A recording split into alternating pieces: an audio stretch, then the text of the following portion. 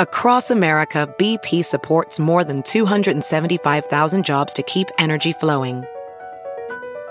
Jobs like building grid-scale solar energy in Ohio and producing gas with fewer operational emissions in Texas. It's and, not or. See what doing both means for energy nationwide at bp.com/investing in America. Blocked out. How the Ukraine crisis and China's rise are splitting the world into blocks. Published in Week in China. Read for you by Sylvia Franke. G20 summits are typically pedestrian affairs based around photo opportunities and bland closing statements. But this year's gathering in Indonesia has the potential to be rather more explosive. Few will envy the organizers of the G20 meeting in Bali in November, which Vladimir Putin still has plans to attend in person or via video link, according to reports in the Russian media. That is going to put Western leaders on the spot, as they will be reluctant to share the stage with him. Much will depend on what happens next in the war in Ukraine, although it's unlikely that G7 leaders will boycott the summit completely. In a bid to foster compromise, the Indonesians have invited Ukrainian President Volodymyr Zelensky, despite Ukraine not being a G20 country. And Indonesia's leader Joko Widodo, who said he wants to be a communication bridge between Russia and Ukraine, has set foot in both countries in a recent peace mission. The separate but back-to-back gatherings of the G7 and the BRICS nations in June have served as a reminder that some governments are not exactly enthusiastic about helping the world's richest democracies in confronting Putin. And another summit in Madrid last week, during which China was designated by NATO members as a new challenge, has just added to the fractious mood. What happened at the NATO meeting? The media had been flagging for a few days that China was going to be named for the first time in NATO's so-called strategic concept, the strategy outline in which it maps out its priorities in the years ahead. Sure enough, China did feature when the blueprint was released last week, with references to the systemic challenges that it posed to NATO members with its coercive policies, malicious cyber operations, and confrontational rhetoric. Also a concern, a deepening strategic partnership between the Russians and the Chinese that runs counter to NATO's values and interests. Jens Stoltenberg, NATO's Secretary General, was careful to make the point that China wasn't being classed as an adversary, although he gave a blunt assessment of how much the military alliance was clear-eyed about the challenges that it presented. China is substantially building up its military forces, including nuclear weapons, bullying its neighbors, threatening Taiwan, monitoring and controlling its own citizens through advanced technology, and spreading Russian lies and disinformation, he warned. How did the Chinese react? Despite expecting to be cited in the review, Chinese officials were furious, with China's mission to the EU slamming the NATO outline as Cold War thinking. Who's challenging global security and undermining world peace? Are there any wars or conflicts over the years where NATO is not involved? It scoffed. The fusillade came shortly after China's foreign ministry had given a spiky response to a separate statement following a meeting of G7 leaders in Bavaria last month that unveiled a $600 billion Partnership for Global Infrastructure and Investment, a program clearly designed to rival China's Belt and Road Initiative. The G7, which features Britain, Canada, France, Germany, Italy, Japan, and the United States, plus the European Union, styles itself as a group of like-minded democracies. The Biden administration has been encouraging its members to band together against China's growing global influence, and the Chinese see NATO's revised strategy as part of the same effort at containment, with Xinhua accusing the U.S. government of forcibly pushing the security alliance into an anti-China stance. It was also evidence of the same kind of mission creep from NATO that Beijing thinks has triggered conflict between Russia and Ukraine. and it was made even worse by the presence in Madrid of the leaders of Japan, South Korea, Australia, and New Zealand, all of whom had been invited to the NATO summit for the first time. None are geographically in the North Atlantic, from which the alliance gets the first two letters of its acronym. NATO's recklessness was spilling over into Asia, far beyond its remit in Europe, the Global Times argued, skewering the attendance of the Asia-Pacific government heads as an extremely unwise choice, inevitably leading to consequences. The sewage of the Cold War cannot be allowed to flow into the Pacific Ocean, it warned colorfully. Is the war in Ukraine changing the calculus in Europe's ties to China? Kishida Fumio, the Japanese Prime Minister, drew a direct line between the conflict in the Ukraine and why it is important for Asia-Pacific democracies to join NATO meetings, saying that he felt a strong sense of crisis that Ukraine may be East Asia tomorrow. The shadow of the war is also doing damage to China's standing with European governments, which have been frustrated by Beijing's refusal to condemn the Russian advance. If anything, Sino-Russian ties seem to have strengthened since February, when the two governments announced a friendship of no limits as Chinese leader Xi Jinping welcomed Vladimir Putin on a visit to the Winter Olympics in Beijing. Russian tanks crossed into Ukrainian territory a few days later, fueling suspicions that Putin had held back on the invasion at Chinese request until its Olympics was over. China has refused to criticize the Russian war effort in the months since then, and has spoken out against the economic and financial sanctions imposed on Moscow by Western governments.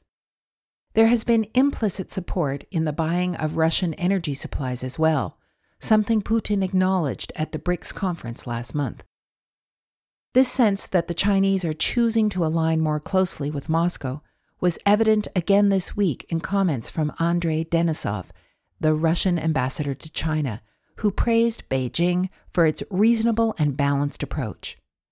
Basically, our colleagues here in China say that they clearly know where the roots of the Ukraine crisis are, he added in a further rebuke to NATO. The stance is creating new strains for Sino-European ties, however, including a tense mood at a bilateral summit in April when the Europeans pushed hard for the Chinese to do more to bring an end to the Ukrainian conflict. China's delegates refused to engage on the issue, wanting to talk about deepening economic ties with the EU instead. The European side made clear that this compartmentalization is not feasible, not acceptable. Josep Borrell, the EU's foreign policy chief, chided the Chinese approach. For us, the war in Ukraine is a defining moment for whether we live in a world governed by rules or by force. For years, Beijing has counted on the economic interests of European nations, particularly Germany's, to soften the impact of their political disagreements. But there are signs that the strategy is starting to wear thin. China was identified as a systemic rival in the EU's foreign policy review 3 years ago, and there have been clashes since over China's policy in Xinjiang and Hong Kong, a row over Beijing's trade boycott of Lithuania, and growing unease around rising levels of Chinese investment in Eastern Europe.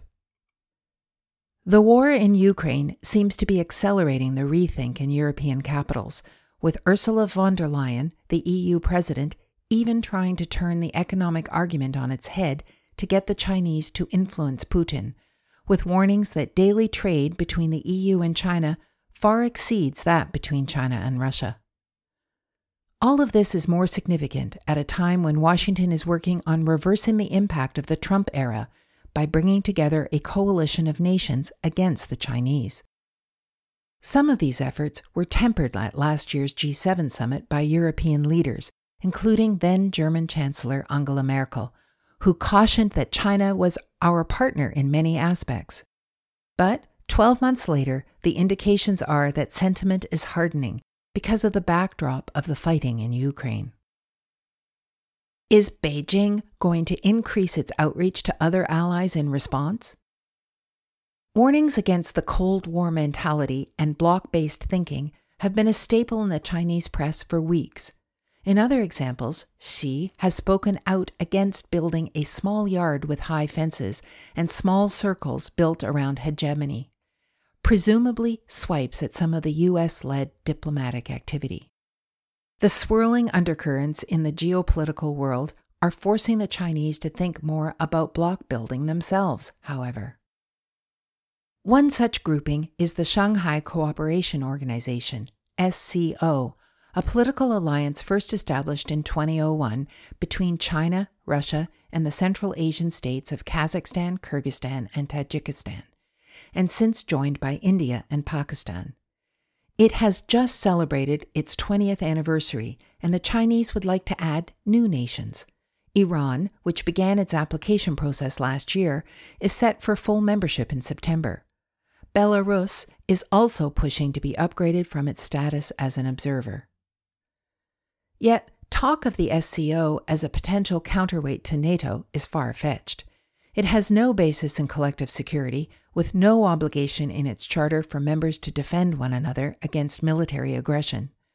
Founded with goals more focused on combating extremism, separatism, and terrorism, or what the Chinese government calls the three evils, the grouping lacks joint military capacity and NATO-style command structures. Perhaps in recognition of some of these limitations, Xi launched the concept of a global security initiative earlier this year, with ideas that draw more closely on the principles of shared security between member states. Although details are sparse, the underlying objective is clear: to create a bloc of countries that comes closer to China's views on security and global governance than American ones. In a similar vein, the Chinese want the BRICS to become more of a counterbalance to the G7 in economic and political terms.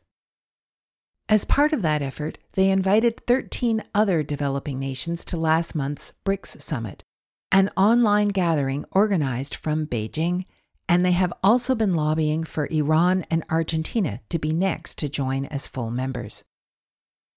Both Russia and China are pushing for more action in areas where BRICS nations might cooperate further. Vladimir Putin has prompted the idea of a new reserve currency based on a basket of the currencies of the 5 members: Brazil, Russia, India, China, and South Africa.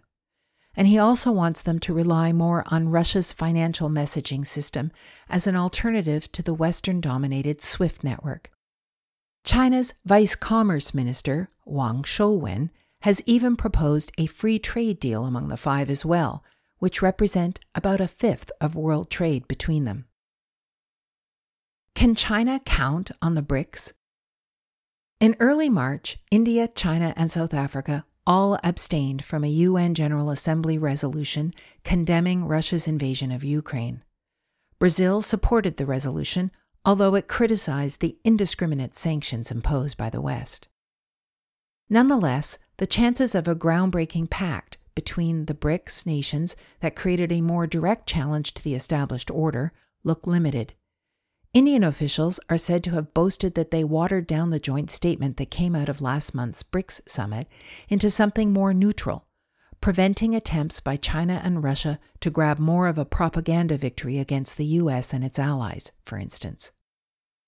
Talk of a free trade agreement also looks unrealistic when none of the 5 members even have bilateral deals with one another. And getting agreement on enlarging the group has been hard going. Although the expansion proposals were accepted in principle at last month's summit, there were no deadlines for moving forward.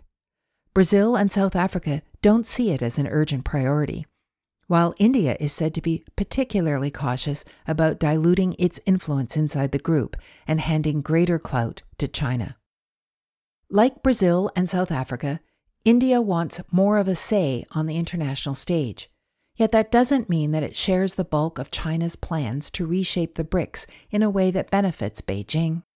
In fact, India's complicated relationship with China highlights some of the obstacles to closer ties, not least that the 2 countries continue to stare one another down across a contested frontier in the Himalayas, where there were a number of deaths after clashes between troops 2 years ago. The difficulties Chinese businesses have faced recently in India also reveal tensions between the 2 most populous Asian powers. the split between China and India over border tensions has left the BRICS largely a talking shop, even before the Ukraine crisis, when it comes to substantial cooperation rather than empty words. Shi Yinhong, an expert on international affairs at Beijing's Renmin University, also admitted to the South China Post last month. By contrast, America's bloc-building strategy is far more established and militarily far more potent.